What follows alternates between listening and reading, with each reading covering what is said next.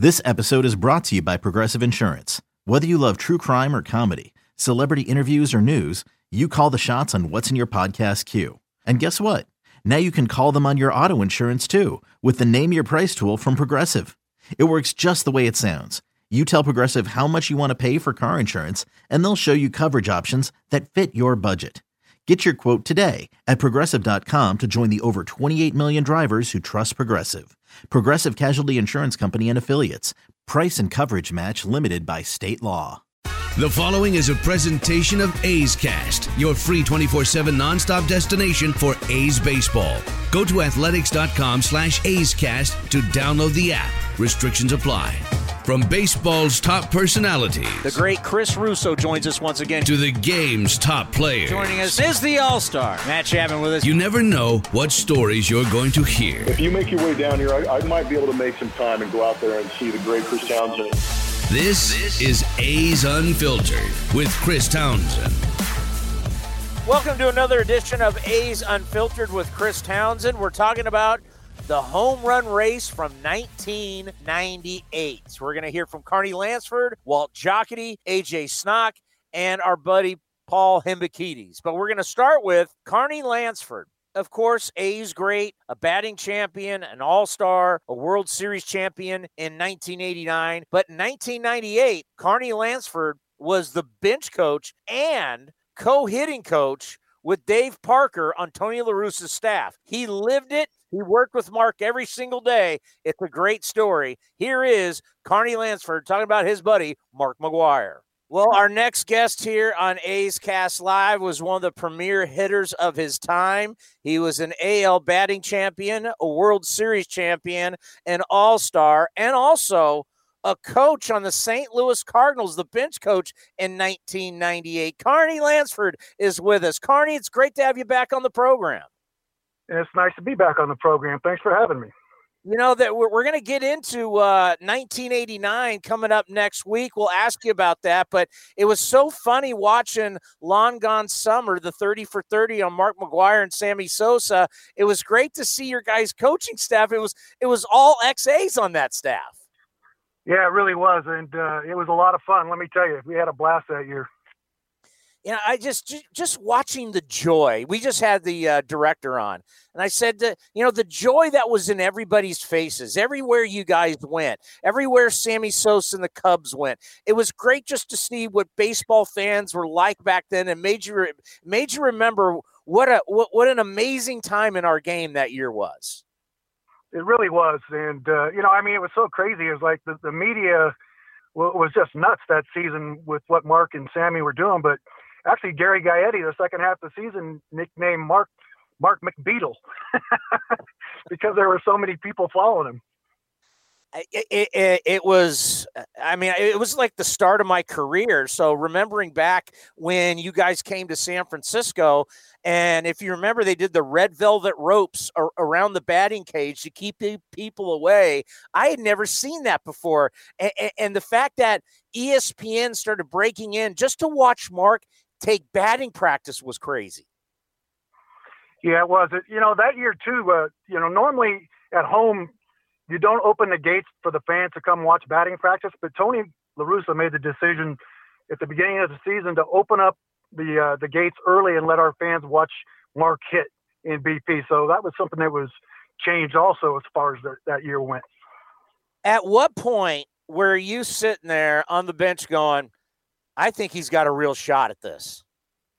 Well, actually, you know, Dave Parker and I were the co-hitting coaches and co-bench coaches. So, you know, I was actually Mark's personal soft toss guy in the cage the entire year. So I probably saw him more than anybody else and got to see how his reaction was during this whole thing. So it was just crazy, you know. I mean, you know, at one point or a couple points, it kind of got to him, and you could tell it was wearing him out mentally and physically.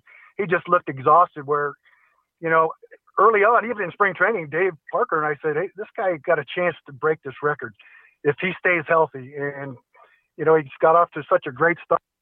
Just a lot of fun to watch. I watched that 30 for 30 thing last night too. And watching it, to be honest with you, I still got goosebumps. I bet. I mean, you guys won a World Series together. You know, I mean, you think about the friendship that you have with Mark McGwire. You're working with him every single day, and to help him do this, man, what a ride! It really was. You know, let me tell you a quick story that I enjoy telling about that season. You know, towards the end of the season, we were in Houston playing the Astros at the Astrodome, and Sammy Sosa, I think, had just the day before or that day or something, hit 2 home runs to tie him like at 65. So we're walking to the batting cage, and you could see he was a little bit down. You know, his head was hanging a little bit, and he just kind of says to me, "Man, what do I got to do to win this thing?" I stopped and I said, "Mark, let me ask you something. Who the heck is going to accuse you of being, you know, a choke artist if you only hit 65 or 66 home runs? Nobody's going to say, I mean, the guy's having a phenomenal season too. You can do what you can do, and that's it." And he's like, "You know what? You're right." So I think that kind of helped a little bit too. You know, I know that, you know, when we go over to Sloan Park in Arizona for spring training, the Cubs, they've got all these shirts ripping St. Louis. I mean, it's pretty funny, but there is that true rivalry between St. Louis and Chicago. The two fan bases hate each other, but in 1998, to watch Wrigley Field give Mark McGwire a standing ovation, or to watch St. Louis give Sammy Sosa, and to watch, you know, when McGwire hits one of the home runs, Mark Grace is high-fiving him, and to watch the Gary Gaetti's hugging him. To what was that like, where you got two franchises that hate each other, and now it's a love fest? Well, you know, I just think that everybody was caught up in it so much that the only thing, you know, they saw the record being broke and guys on pace to break this record, not one, but two guys. And, you know, and even though you're rivals, I mean, as a player, you just see this is a record that nobody ever thought was going to be broken. And to watch these two guys chase that record and then actually pass it, you know, I think that that broke down a lot of that during those games, especially towards the end of the season. And then Tony talks about how exhausted Big Mac was, didn't even want to play in the last game, where he ends up hitting 2 home runs to get to 70. Just how mentally and physically exhausted was Mark at the end of this? He was totally. In fact, you know, he asked not to play. I didn't know that, but I just know before the game, every game he would have to get work on his back, so he would be one of the last guys to the cage. So I would wait for him, take him to the cage, get him ready for the game. And then the last day came, and I said, "Hey, are you ready to go to the cage?" He goes, "No, I'm not going to go to the cage today. I'm just going to play the game." So I was like, "Okay, all right. Well, you got 68 home runs. What am I going to say?" So anyway, he proceeds to go out there and hit 2 more home runs. And then Tony finally took him out of the game. But it was just an amazing thing to watch. You know, one time we were in the cage, Chris, and I was telling him, you know, he was going through a tough time. And this might also been in Houston that same time when I told him about choking. You know, there's no way you're choking here. Nobody's going to accuse you of that. But we were in the cage, and I was actually soft tossing to him. And he asked me a question, and I said, "You know, Mark, soft tossing and watching you work every day the entire season, you've been in a zone that only special athletes can get in. I mean, you just been locked in, kind of like Michael Jordan or Tiger Woods or somebody like that. You know, you see them locked in that zone. You just see it in their eyes." And he just looked at me and goes, "Well, I'm going to have to get back in that zone." And then he just kind of took off from there. So just really crazy stuff, but fun to watch. Yeah, it was a great 2 hours. And when you say, Carney, with everything that's going on, didn't we need something uplifting? Well, absolutely. After the 94 strike, I think, you know, we lost a lot of fans, and, you know, there's a lot of bad that came out of, you know, what happened in 98, but the bottom line is they brought the fans back to the game, and baseball drastically needed that at that point. And we weren't a very good team that year in 98, but we had packed houses everywhere we went and always at home. You know, we're celebrating a lot of A's history, and I know I've talked to you in the past about growing up here in the Bay Area and watching the 70s teams. Well, starting this weekend, we're going to start honoring the 1989 team, which is truly one of the great teams in the history of baseball. And, you know, I'm in high school, and I'm thinking about 1989. You guys were rock stars. I mean, it was, you know, Canseco's dating Madonna. You got Rickey Henderson. I mean, what was that like being on that team? It was crazy, Chris, because, we were really good. And I say that only because Tony La Russa has told me and a number of people a number of times that of all the teams that he managed, that 89 team was easily the best team that he ever managed. So we were really good. We knew we were good.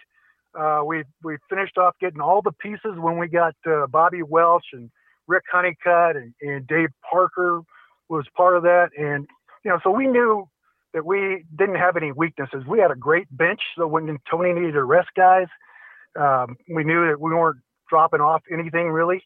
And, when we go on the road, we actually they'd see as many green outfits and hats and stuff in the stands on the opposing stadiums than you would see the home guys. So, yeah, it was a lot of fun, and we were good, and we knew it. What was it like hitting behind Rickey Henderson? Sometimes it was a nightmare because he's on base so often, and you got to take pitches for him to be able to steal bases. And then, I don't know how I hit as well as I did in '89, hitting second behind him all year long, but I was able to take pitches, let him steal bases, sometimes give up at bats a number of times to move him from second to third with nobody out, and still put up my number. So I lockered right next to Rickey for a number of years. So, he's just a great guy and a great player. So watching him day in and day out, I think he's the best that ever played. Well, and I think about you. You talk about all the ALCSs you played in, the 3 World Series. You have great postseason numbers. What was the postseason like for Carney Lansford? Well, actually, the first one with the A's in '88 was good in the playoffs and terrible in the World Series. I think the fact that we swept the Red Sox in the league championship series, and the Dodgers went to the Mets and played a 5-game series. We had a lot of days off, and we didn't really know how to stay prepared. We should have played some inter-squad games against our pitchers. I think all we did was take batting practice and stuff like that. So a lot of timing was thrown off, missing that many days.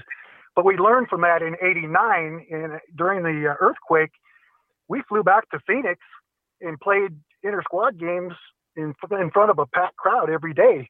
So when we came back for the third game, we were in mid-season form. We were ready to go. So we learned. So that was a good postseason for me, though. As a Bay Area kid, what was it like? You're playing in a World Series. It's the A's versus the Giants. Yeah, growing up for me, my all-time idol is Willie Mays. So, I grew up there in Santa Clara. And so I went to a number of A's games and Giants games at old Candlestick Park there. So to be able to be out there and play in a World Series where I sat in the stands and watched so many games and watched a lot of my idols, both on the A's and the Giants play, was just really kind of surreal. So it was just a great feeling. And then it was a great feeling to win a World Series, because that's your dream as a kid. You start playing Little League ball and you dream about World Series like that. So that was awesome. I remember for the start of the series, it was like, there's no way the Giants are beating the A's. I mean, your team was superior. I mean, you guys had to feel that way too, right? Yeah, that year in '89, Chris, Tony purposely scheduled a number of games in spring training against the Giants. They did not beat us one time in spring training, not once. And yet when we got to Oakland, Dusty Baker, who I played with at the A's for a year or two, was the first base coach, I think, for the Giants. And I walked up and he's trying to psych me out. He goes, my nickname was Karnak. So he goes, Karnak, you guys know there's no chance you can beat us, right? I said, Dusty, you guys haven't beat us yet this year, so don't even go there. Crazy. And you had to go through the Toronto Blue Jays, where now the Toronto Blue Jays are starting. They're about to go on a run where they're in the playoffs. You'd take them out a couple times, but then they'd end up winning 2 straight World Series. Yeah, and I think that's after they got Roberto Alomar, and then Paul Molitor went over there as a DH and still had a lot left in him. So they got 2 great players when they got those guys, and that really put them over the top. Of course, you've been a long-time hitting coach, and just the new approach the way hitters with launch angles and everybody's trying to lift the ball, everybody's trying to hit the ball out of the ballpark. How do you like the new approach to hitting that a lot of people are teaching? I can't stand it, to be honest with you. I know there's a lot of former players. I've read a lot of guys. Lou Piniella doesn't watch games anymore because guys don't play small ball. They don't know how to hit and run. I'm talking about 90% of the guys, not, there's 10% of the really good players out there that can do that stuff. But, just trying to go deep every time just doesn't make sense to me. I mean, there's like no pride. How many guys strike out 150 times a year now? I couldn't look at myself in the mirror after a season if I struck out 150 times. I just couldn't do it. In your career, I mean, I can't even imagine you striking out like twice in one game. Well, that happened a few times, but later on in my career, I might have averaged one strikeout every 10 at bats. So if I had 600 at bats, I might have 60 strikeouts for the season. It was, early in my career before I worked with Walt Hriniak in Boston, I struck out a lot. But I was a young kid, and nobody really ever worked with me and taught me how to use the entire field until I got to Boston. So, like my second year in the big leagues with the Angels, I struck out like 119 times, but I scored 120 runs or something like that. They hit 287 with 19 home runs. But, once I got to Boston, I learned how to put the ball in play and how to use the whole field, and it just made me a much more confident hitter at the plate. So, yeah, it would be tough. It's tough for me to watch games now because there's so many guys just trying to launch everything. Nobody knows how to use the entire field. So, although this spring training, Tony invited me to come to the Angels spring training practice workout or whatever, and I saw Mike Trout taking BP, and he was purposely hitting balls to right field and driving the ball that way. And he came out of the batter's box, and I said, "Hey, what's up with this, man? Using the whole field?" He just kind of laughed. He goes, "Yeah, that's the only way I can put up the numbers I put up." I think he's going to be pretty good, Carney. I think he's going to be okay. Yeah, I think he's already there. This guy named Albert Pujols, who I thought was probably one of the all-time best, this guy might end up being better. Carney, we always appreciate the time. It's always great to bring you back in front of the A's fans and back to the Bay Area where you grew up. Thank you so much for reminiscing about 1998 and 1989. Be safe, be well, and we'll talk to you soon. Thanks, Chris. Thanks for having me, and you do the same. And we bring you another A's great, as Walt Jocketty was the scouting director years ago for the Oakland Athletics, but in 1998, he was the GM. He's the guy who traded for Mark McGwire with Sandy Alderson. And now Walt Jocketty is an advisor for the Cincinnati Reds. But back then, he was the guy calling the shots for the Redbirds. Here is Walt Jocketty. Walt, thank you for coming on, and welcome back to the program. The A's fans always love hearing from you. Well, I appreciate that, Chris. It's always fun to reach out to the people back there. We spent a lot of great years back there. Probably my children were born in the Bay Area, so it's a lot of. I guess still got a lot of friends. So we have a lot of great memories from there. Yeah, I remember the last time you came to town with the Cincinnati Reds, and we talked about just as you mentioned, your children were born here. I know what the franchise truly means to you. Yeah, you're right. It's just the memories and the people that I met there. In fact, a couple of them are still with the A's, and I think one is Steve Houston. I think he may have come over with Connie Mack. I'm not sure, but he's been in a long time. And Mickey Morabito is a very dear friend of mine. So, in fact, Mickey and I started at the same time in 1980. I think I started about a week before he did. So, we've had a lot of close relationships with people still back there. One thing that we've all been doing in baseball, as we've had a lot of time, is we're reminiscing about the good old days. And there's two things that I want to talk to you about. One is going to be the 1989 Oakland Athletics who won the World Series. But first, what we're going to have here on Sunday is we're going to go back and reminisce about the home run race between Mark McGwire and Sammy Sosa. And that time was so amazing. It really helped bring baseball back. And to think that these two guys were going after the all-time home run record, and you're talking about two players in the same division. Yeah, it was incredible. It was just a fun, electric time in the game. we're still kind of recovering from that work stoppage in '94 and going into '95, and fans were still a little apprehensive about coming out the ballpark. But once this home run race started, and I think it, with the Cardinal franchise in St. Louis, it really helped put them back in business, because our attendance was down and so forth. But then once Big Mac came to town, our attendance started to grow, and it got to 3 million, and I think it's stayed consistently around 3 million ever since. And he had a big part to do with that, he and Sammy, but also just revitalizing the game of baseball, getting people interested in the game of baseball again. It was huge for the industry.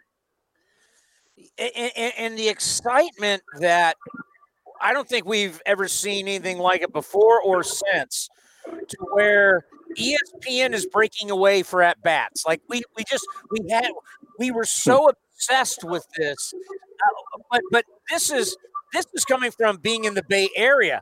What was it like living it and doing it every single day? It was magical. It was so much fun, and we ended up having to.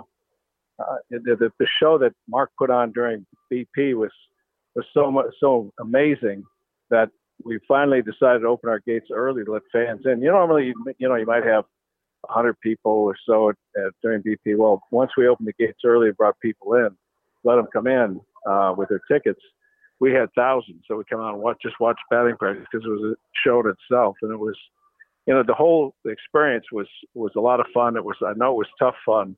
Mark, it was tough on some. It was just, pulling for him and hoping that he would reach that goal. But once he did, it was really an amazing time. It was almost like a pennant race, Chris. It was like, there was so much excitement, and every at bat that he took was amazing. But you talk about like ESPN pulling away for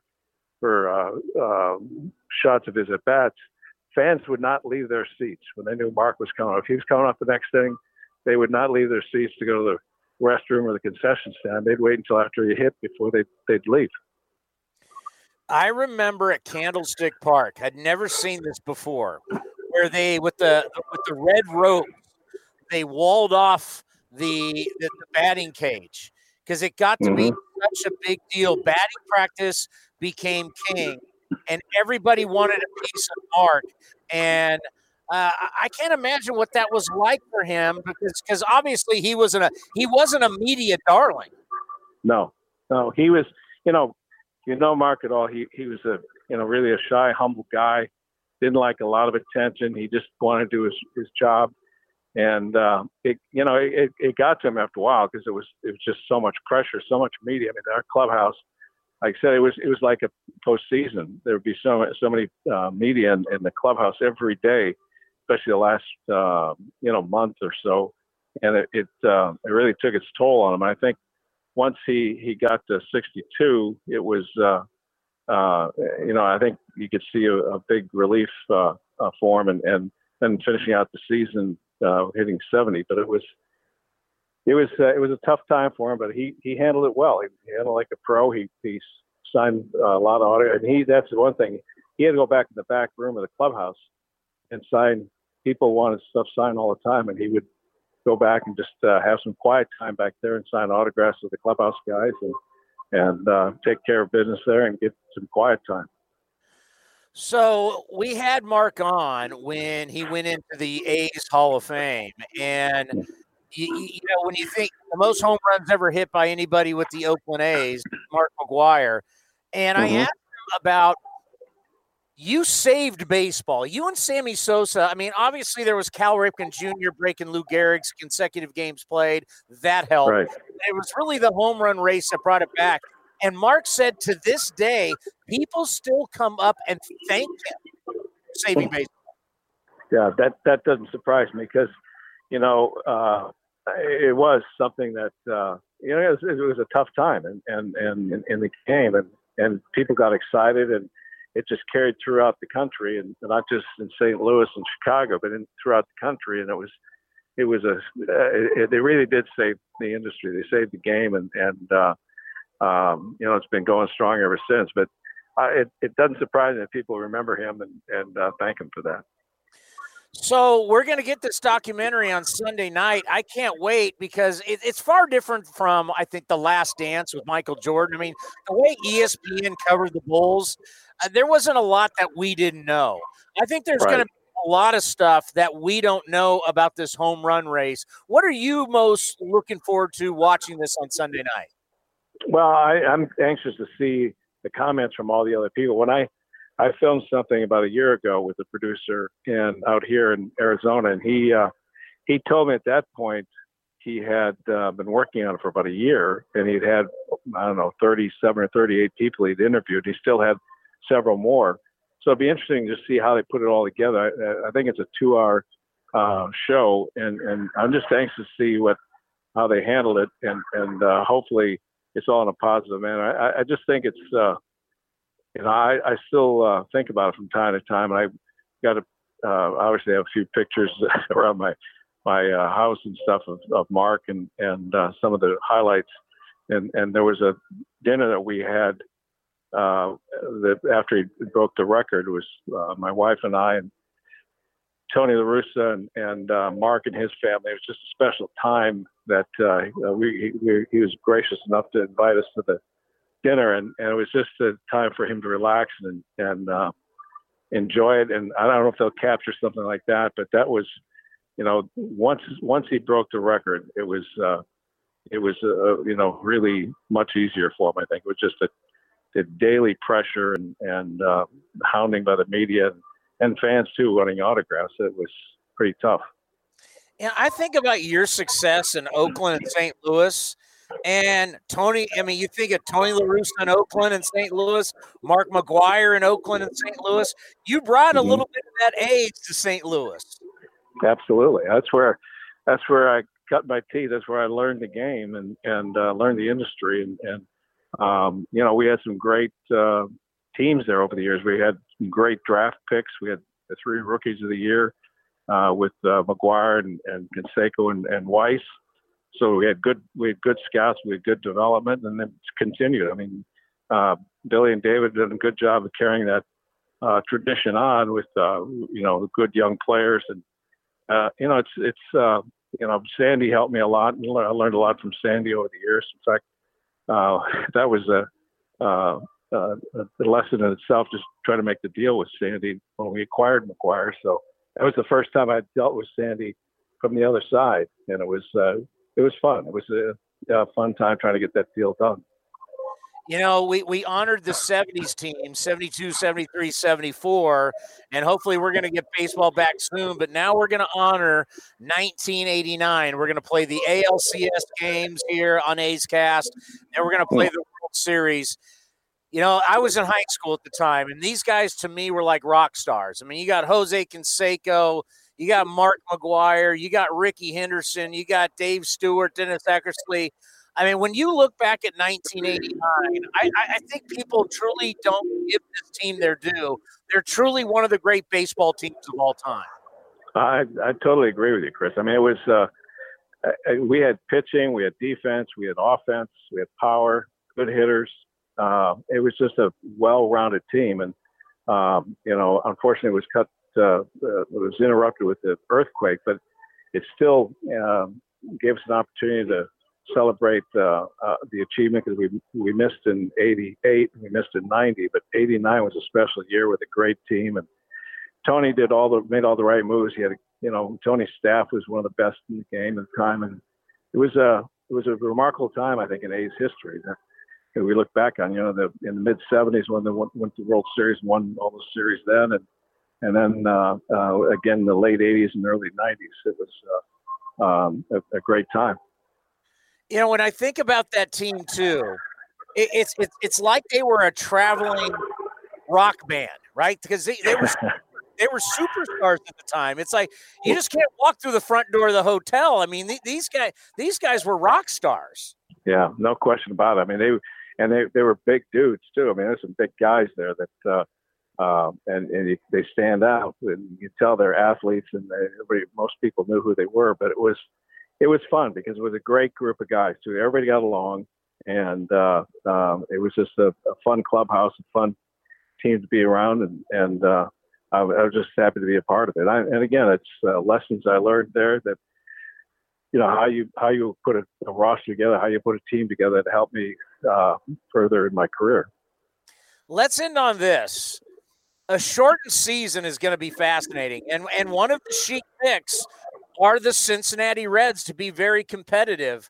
What do you think this game is going to look like from a standpoint of it's no longer a marathon, it truly is a sprint? Well, you're right. And it's going to be incredibly different because that was one of the things that Tony would always talk about the season. It's a marathon, it's not a sprint. And now it's just the opposite. It's going to be, we've got a very talented team in Cincinnati. We spent some money and added a lot of parts that we needed. We got strong pitching, starting pitching, and good bullpen, and now we've added some offense. So it's going to be very important to get off to a good start. I think for any team that hopes to get into the postseason, it's imperative to get off to a good start, and you can't.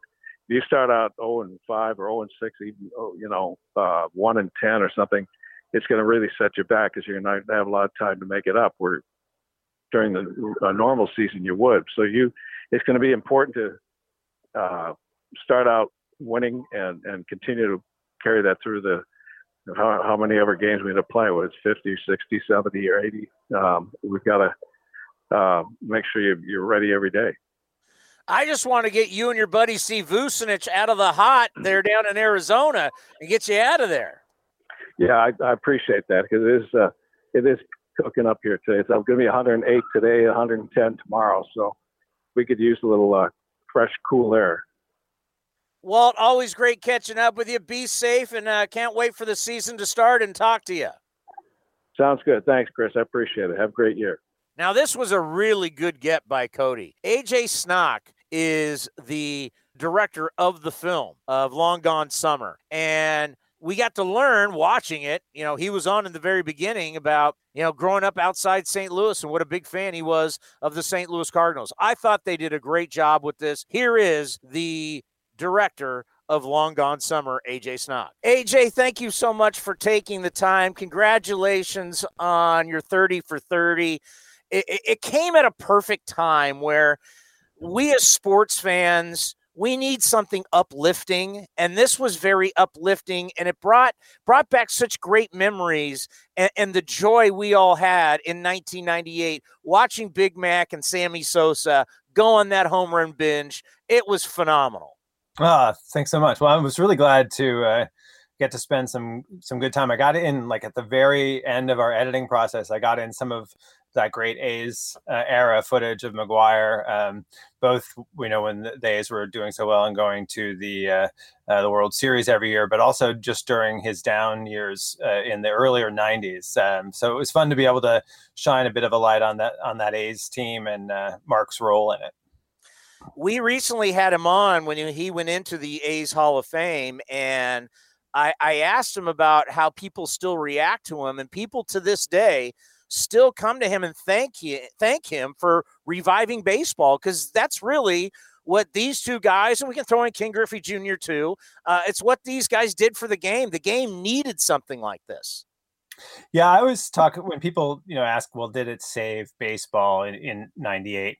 And there are different views on both attendance figures and viewership during that time period.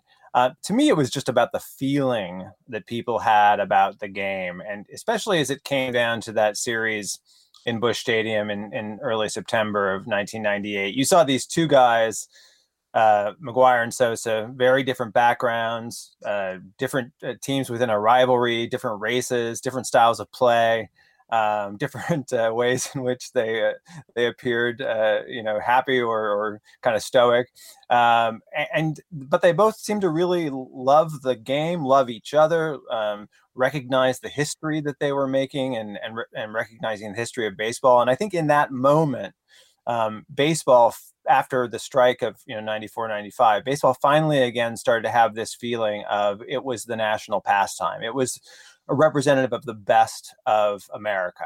And that, to me, that feeling, I think, lasted for several years afterwards, that just people really felt like baseball was back.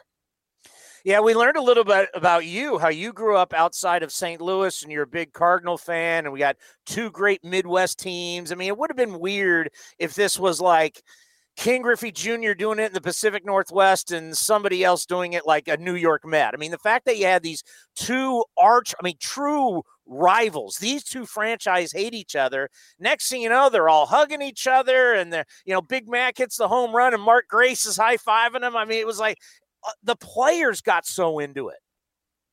Yeah, no, I mean, I always say that had it been as the storyline seemed to be at the beginning of the season, that this was going to come down to Mark and Junior, the Mariners aren't going to come to Busch Stadium in September. We're just not going to have a lot of those moments where they're together and they're showing you like how much fun that they're having. So yeah, I think it was specific that it was about these two teams, and within that rivalry, it was in the Midwest, and it was Mark, who after kind of going through the season, just like head down, finally starting to enjoy what was happening around him as he's passing 50, like gets to 50 before September and starts to feel like, okay, maybe this is possible.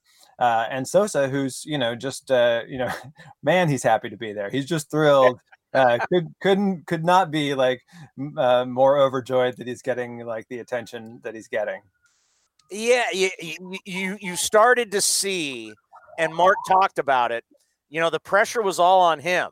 Sammy's just riding his coattails and having a ball, to where you could really see there was pressure on Mark McGwire, and I had to be the guy that ended with the most home runs.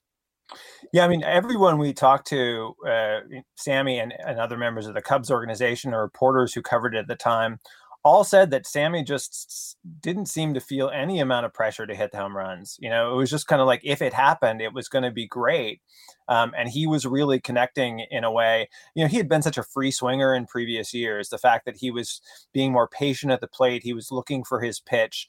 I think that was just contributing to him like having that phenomenal June. And then, I mean, you look at the year, if you take out the first 2 months of the year, Sosa wins the home run derby. But it was really him being just able to enjoy it. I think both probably at first, Mark looked at that and was like, why is this guy able to just like enjoy himself? But then I think at the end, it was definitely, they're both very competitive. And certainly for Mark, being pushed by Sammy was the reason why he eventually gets to 70. It's been a long time. And Mark obviously got back in the game, had to do the interview with Bob Costas. Tony La Russa and him are so tight. Tony got him back in the game. We still know that the Cubs and Sammy have never come back together. It really did strike me how both of them are still so uncomfortable talking about PEDs. Yeah, I mean, we talked in advance before the cameras that we were going to have to cover everything. I mean, with Mark, I do feel he's been pretty clear about when he used, why he used, how he feels it affected or didn't affect his performance. With Sammy, he feels he told Congress that he didn't use. He's made some statements since then that seem to allow some wiggle room, which I think is why there's still, a lot of, controversy around Sosa. But then again, you have one guy who's admitted it, and there was a lot of evidence around, being McGwire, and Sosa, who hasn't admitted anything. And there's very flimsy evidence about him using. I think most of what people consider to be the evidence is just looking at the change in his performance from 97 to 98. So yeah, I don't think it's either of their favorite subjects. For Mark, I think it's because, he still is going to believe that he would have hit at least 62 that summer. And I think there's a lot of good reason to believe that that's true, or at least possible. And, for Sammy, I think he says something different in the film than he's ever said before, just sort of acknowledging that he feels like that there were a lot of people who were doing this at the time, whether he was or not, but that the focus on him has been, at least in his mind, unfair.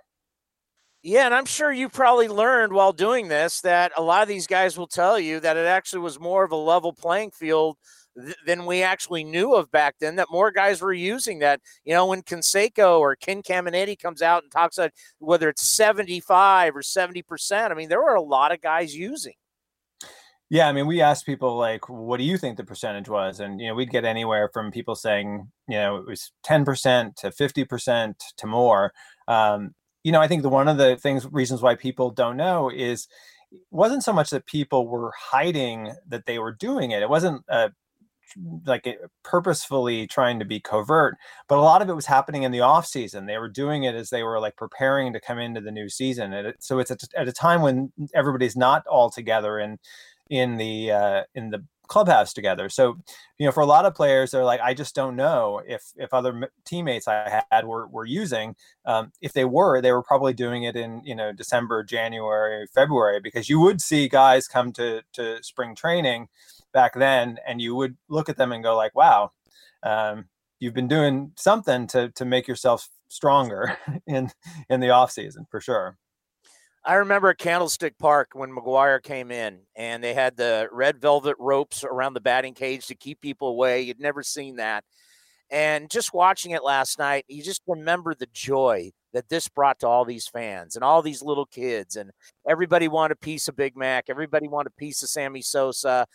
Just pure joy were in these people's faces as they were either at the ballpark or watching it at home. And Bill Clinton's calling Big Mac. I mean, just to see all the joy, it was nice to see in people's faces. Yeah, and especially, here was something very unusual in that it was this individual contest that went over time. A lot of times, the things that we get excited about in sports is like, maybe we're excited about the playoffs, but we're excited for who wins. We're excited for the Super Bowl. We're excited for Game 7 of the Stanley Cup. The thing here you have this team sport that is for a good month and a half. I always say it starts with that series in Chicago in mid-August. And then from then on, it's like every day, ESPN cutting into SportsCenter to show batting practice, checking to see in the paper first thing in the morning, who hit a home run last night, where did they stand? I remember going to Dodger games and then putting up on the scoreboard, that one of them was coming up to bat, and not like, they're playing elsewhere. But it's like Sammy Sosa coming up for his second at bat. And everyone would just kind of be watching to see like, oh, he struck out or he popped up or he got a home run. And that to me is that the fact that everybody got excited about this individual contest in a team sport was really unusual. I don't think we've seen anything like it. So you go into this project. Obviously, we know what happened. You're a Cardinals fan. You were wrapped up into it. What's something you learned that you didn't know going into this film? Well, there are a lot of little stories that people told that I wasn't familiar with. One of the things that Mark said early on was that he, before his seasons, he would make a list of what he wanted to achieve in a season. And he would write it down and put it in his safe, and then he wouldn't look at it again until the season was over. That was something I had never heard before. I think a lot of the press, both then and in the years following, was that Mark wasn't necessarily trying to break the record. So for him to say in our interviews that, yes, before the season started, he thought this could be the year. I need to hit 10 home runs a month. I need to stay on a certain pace in order to do it. That was actually, it was something he went into the year thinking about. That was something that was really new for me. La Russa tells a story at the end of the film about McGwire saying after the Saturday night, the final weekend of the regular season, he's just hit 68, and that his body's so burnt, he's so worn out that he doesn't want to play the next day. Don't write me in, McGwire says. And La Russa, says, no, I'm going to write you in. Like, doesn't matter if it's not about whether or not Sosa can catch you. It's just about, it's the last game of the season. And unless you're like going to fall down dead, you're going to play. So I thought those were great things I had never heard before, and a lot of other stories like that. But there's also was a lot of detail to the season. that I had forgotten. For instance, that Sosa went ahead of McGwire during the season at that game at Wrigley on August 19th, that he was the first one to get to 48. I think in my mind, Sosa had always been like 2 or 3 back until that last weekend when he finally surpasses McGwire. But it wasn't the first time he passed McGwire. It was the second. For those 45 minutes, Sosa was the all-time home record champ in Major League Baseball. Yeah, and that June that Sosa had, you forget, my God, it's maybe the greatest month in the history of baseball. How about the guy who buys the baseball when it's all said and done, it's like over $3 million, and he thinks I have this baseball and no one's ever going to break this record, and then here comes Barry Bonds. Yeah, Todd McFarlane, well-known comic book artist, creator of Spawn, has been a filmmaker, also creates a bunch of toys around both stuff involving comics and other stuff. And in this case, he really wanted to make action figures related to sports. And so part of the reason he went and spent all this money, we didn't have time, unfortunately, to get into it in the film, but spent all this money in order to be able to get Major League Baseball and other leagues' attention. Like, hey, I'm serious. Take a look at me and what I can do in terms of toys. And the reality is that he was very successful. And so whatever ultimately he spent, which I think is maybe over $5 million in total on all the balls he has, he has made back in terms of all of the toys that he has created for sports, which he was able to get into in part because he bought those balls. But he told us the second reason he wanted to do it was he had 2 brothers who both were huge baseball fans, and he wanted to be able to say to them, I've got the baseball. I've got the baseball. You can have it. So, yes, Todd McFarlane, a great interview, super interesting guy. And he still has all those balls somewhere in Arizona. Well, I got to tell you, it was fabulous. I'm going to watch it again tonight. What's next for you? What's the next project you're working on? Oh man, this was like such an endeavor to finish in the midst of the pandemic. We were still cutting when everything sort of shut down. So I've been telling people this week is about having a beer, and we'll see next week. We'll try to get back up and going. We still have some work to do, just paperwork and stuff to finish on the film. But hopefully something new soon. Well, let me speak for my fan base. Let me speak for all baseball fans. You did a wonderful job. Thank you. We needed something like this during this time. And just for 2 hours on my couch to sit there and have a beer and enjoy baseball again, it was very special. So you did an outstanding job. Oh, thanks, man. I really appreciate it. And next time you have a project, we'd love to have you back on. Cool. I'd love to. Well, we'll end with this. Paul Hembekides of ESPN is the top researcher and top producer for ESPN, and he works on the show Get Up, the morning show on ESPN. He's also highlighted every single week on Buster Olney's podcast, Baseball Tonight. And luckily, we get him every single week because, the bottom line with ESPN, they want to talk NFL and they want to talk a couple guys of basketball, and that's it. We give him his baseball fix right here on A's Cast Live. Here's Hembo with a little trivia and a little knowledge on the 1998 home run race. Hembo, how we doing back there on the East Coast, getting up early with a little Get Up on ESPN? We're doing well. I have been up and rolling since 3:45 a.m. my time, and as become sort of the norm here for me on Mondays. I always look forward to talking with you guys. Just broadcasting might be a stretch, but here from my parents' basement, as I often am during this quarantine. Yeah, going from your parents' basement to your in-laws' basement. And we were just talking off air. It's like, wow, everywhere on the East Coast, everybody has a basement. And everybody here out on the West Coast, unless you got a really old home, you don't have a basement. Now, have we explored with the geologists why that is? Because my guess, I'm exploring buying a home now for the first time, and I'm learning all about the different things. There's this, this gas called radon in New Jersey where you have to be below a certain level for it to pass code. But that's a basement issue. My guess my guess, just based on what I'm learning now, is that there's some sort of issue with the sod, the sediment, the rock layers, the formations. Who knows? Maybe we could ask Charles Darwin. Not sure what his availability is these days about that. I don't know. Like, it's very peculiar to me. I have not only been accustomed to basements growing up, but like basements, large basements, I've used them as my bedroom. Most of my buddies have basements. I'm flummoxed why why most people out there don't have a basement. So are you trying to tell me you're not going to buy one of those like 6-bedroom, 5-bath flats in New York City? You're not like that one Derek Jeter used to own at Trump Tower. You're not buying one of those? Jeter's house was a little below market value for us. We're looking more at something a few stories high in the Hamptons but that was before the pandemic struck. So now we're sort of we're shifting our focus more from that kind of thing to pretty much anything else. Usually, preferably something with 2 numbers and then a comma, not 5. But we'll see where we land, and I'll make sure to keep you and your listeners posted. I'm sure they're dying to know where we end up. Yeah, I love like watching that. Like, oh yeah, it's a flat for $24 million. You're right.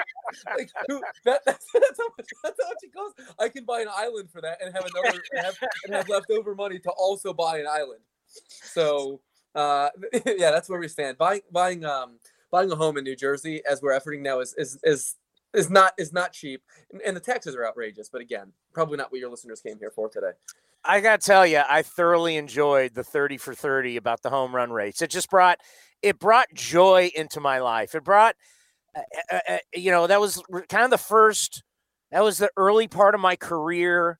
And just remembering just how much fun that was on a daily basis and how big it was and how it brought our game back. And it was just a lot of fun to watch that. I thought they did a phenomenal job. I thought it was outstanding. I was, just to take a peek behind the curtain here, I was 8 years old in the summer of 1998. So I can truly speak to that as being a young fan of baseball, and genuinely can say that it definitely went a long way in sort of my love for the game. And I think a lot of my friends and teammates growing up, on those baseball teams can say the same. Like, I can't tell you how many times in the backyard hitting wiffle balls, you would Sammy Sosa hop, after you hit one out. Like, those things matter a lot. I think the summer of 98 is among the most famous times in baseball history. I think you could argue that the 1941 season, which obviously included Ted Williams' 400 season and Joe DiMaggio's 56 game hit streak. There are other seasons that I think come close.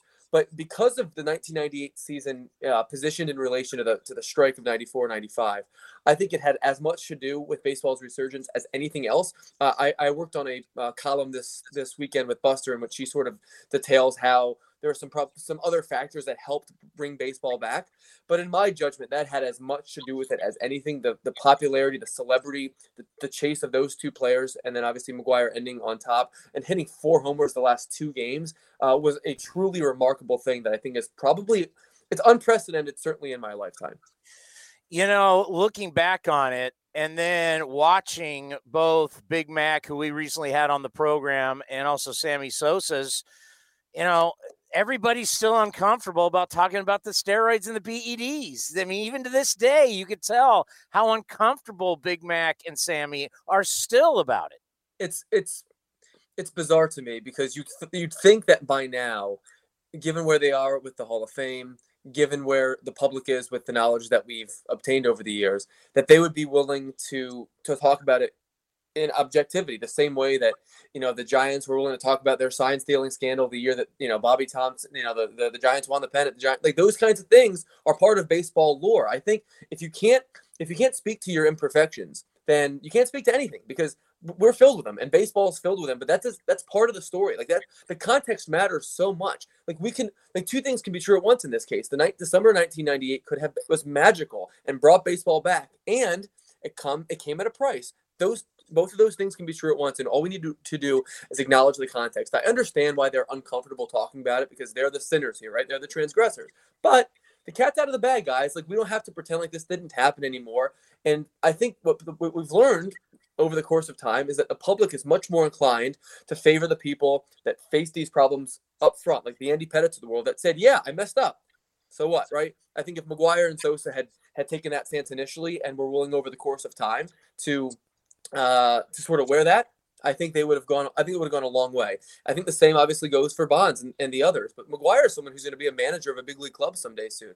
Barry Bonds was the Marlins hitting coach, instructor a couple of years ago. These guys are back in the game. So is Jose Canseco, your guy, right? So these guys are back in the game. To pretend like I don't understand why we still need to use a blanket. Like I think we just need to rip the covers off and acknowledge it for what it was. Are you hearing that because some judge is trying to get this letter? Are the Yankees going to be in trouble here with sign stealing? I'm reading the same things publicly that you are. It's very hard for me to guess. The legality of it is above my pay grade, and I have to admit that. But one thing that I was told over the course of the last several months by some of our people that know a lot more than I do and talk to everyone that does know, that the notion that the Astros were this sort of one-stop shop for this kind of malfeasance was just not the case. So what surprised me was how light the Red Sox got off, but it wouldn't at all surprise me if these things continue to trickle out, because as we've learned over the course of time, the Astros are doing the same thing that a lot of other clubs were doing, but they were just doing it a lot better, or at least a lot more brazenly. So it's hard for me to say. The comparison I would make is right now there's like this big lawsuit, this big tiff between Zion Williamson and his old agent, and a lot of the legalese just sort of bores me.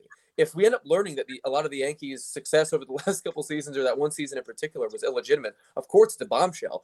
But I think no matter what we do learn, I think the Astros will still always be sort of Exhibit A, because that's where everyone released their vitriol. Right? Remember when the steroid in the early 2000s, we got so upset at anyone who we sniffed steroids on, whereas 5-6 years later, Manny tests positive twice and no one cares at all. So I think that's unless the Yankees did it as egregiously and brazenly as the Astros, I think they'll probably get a slap on the wrist, kind of similar to what the Red Sox do. But we'll just have to wait to find out the information with certainty.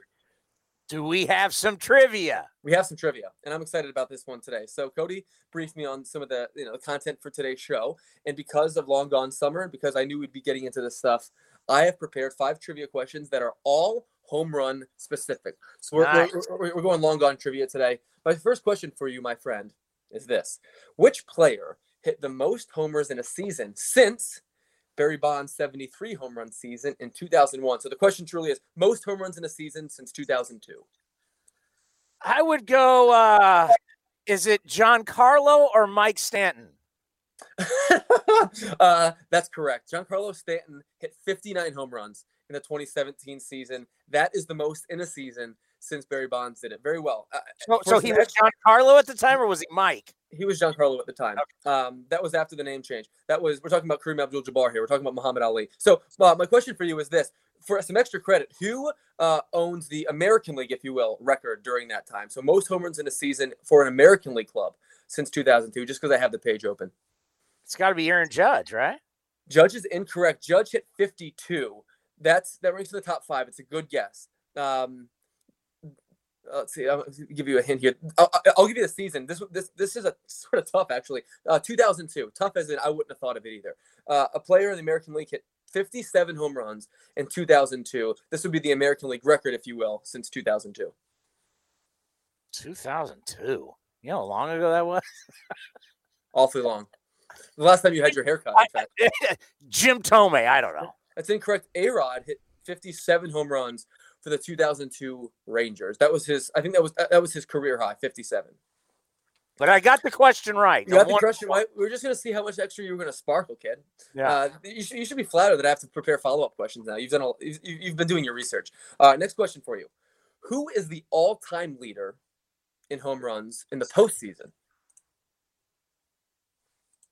Ooh, that's a tricky question because some players have been able to play way more games. Correct. This is not a World Series question. This is a postseason question.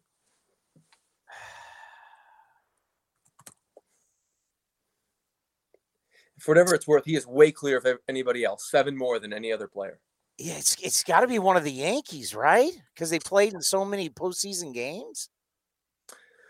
This person never played for the Yankees. Although we all thought he would at some point. Manny Ramirez? That's correct. So Manny Ramirez. That last clause was helpful because I remember thinking my whole life that Manny Ramirez would play for the Yankees. Manny Ramirez hit 29 career homers in the postseason.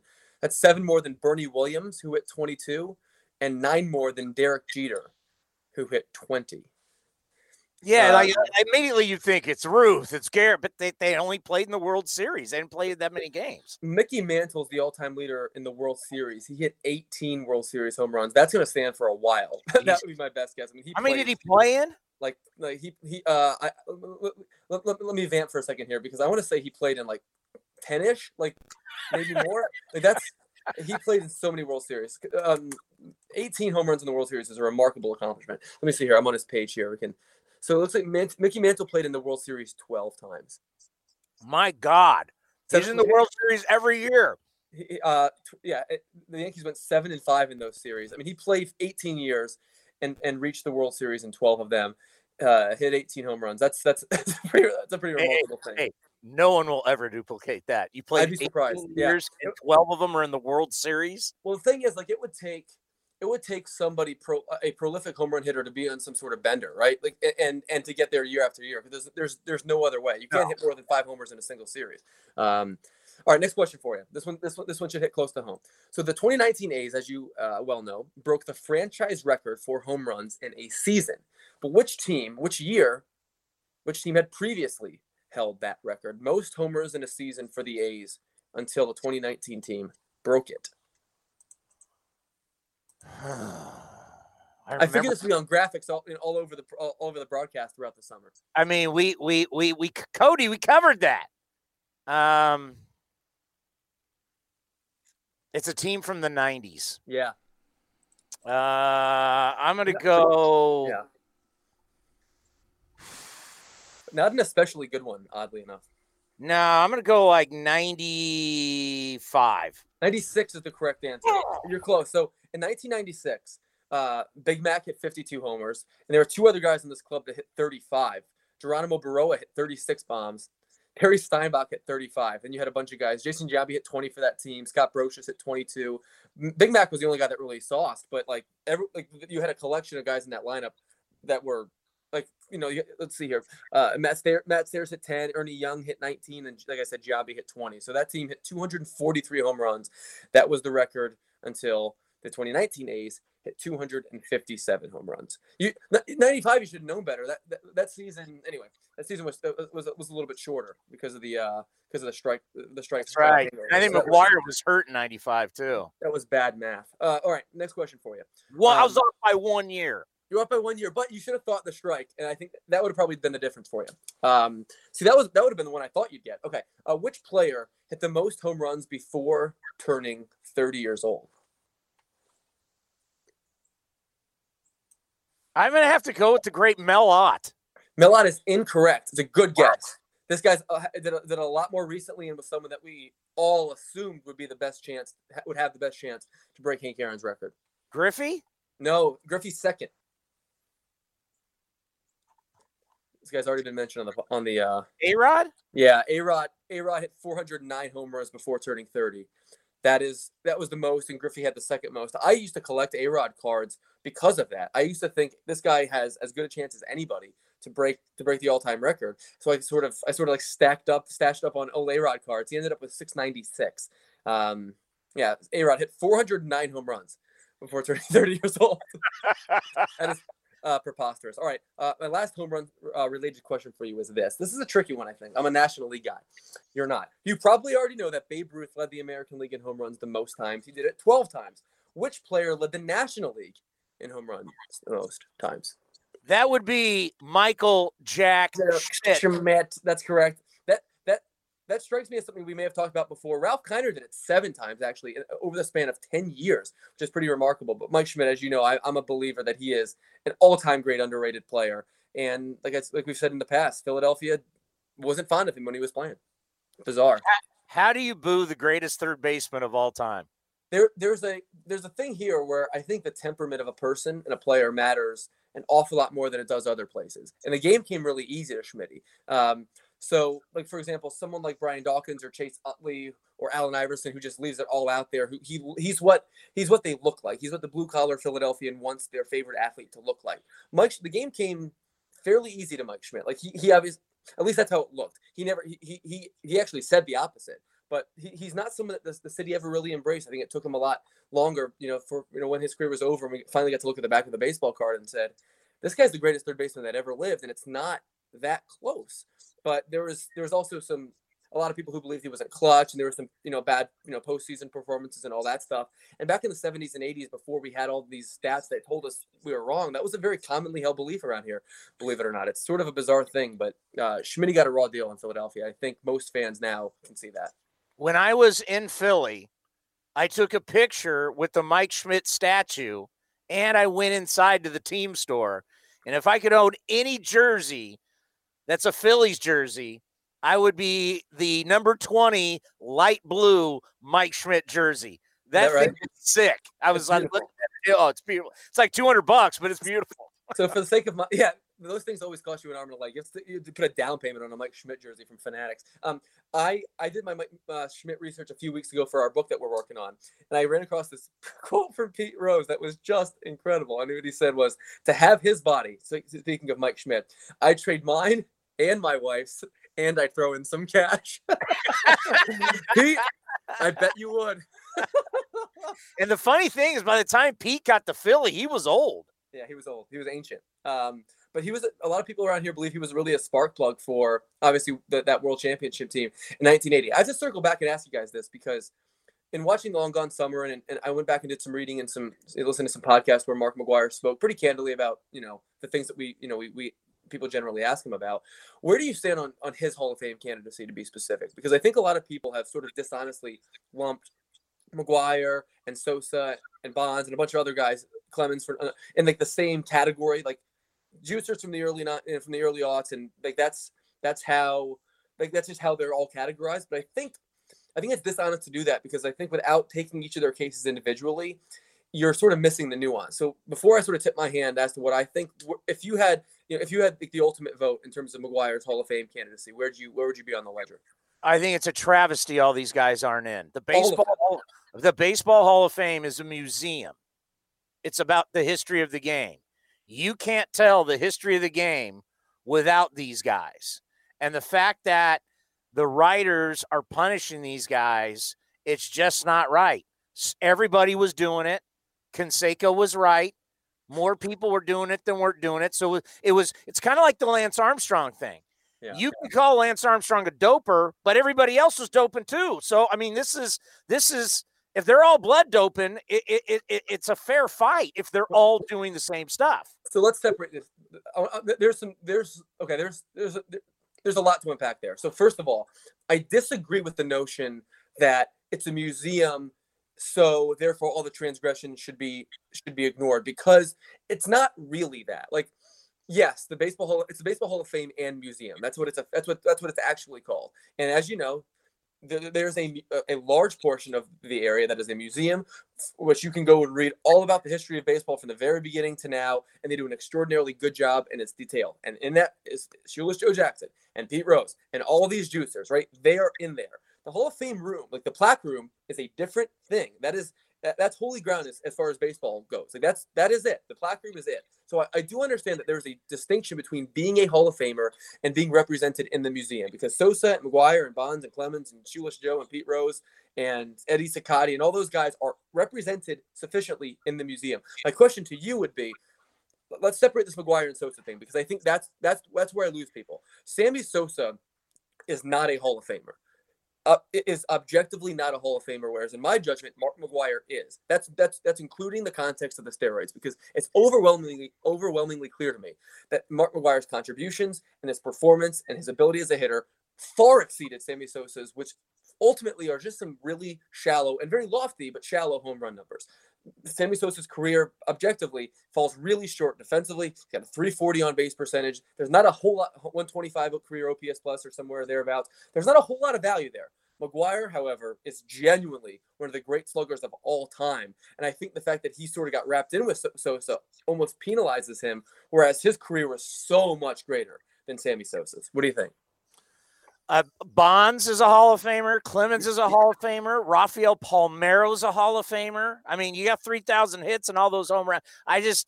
To me, where I disagree with you is what they're trying to do is they're trying to tell you what the history of baseball is. It's like going to a World War I or World War II museum and taking out the bad stuff. and just having the good stuff. Yeah. That's what, because if you're going to tell me the guy that has the most Cy Youngs, the guy that has the most hits, and the guy that has the most MVPs are not Hall of Famers, I'm going to tell you and remember how this all worked out.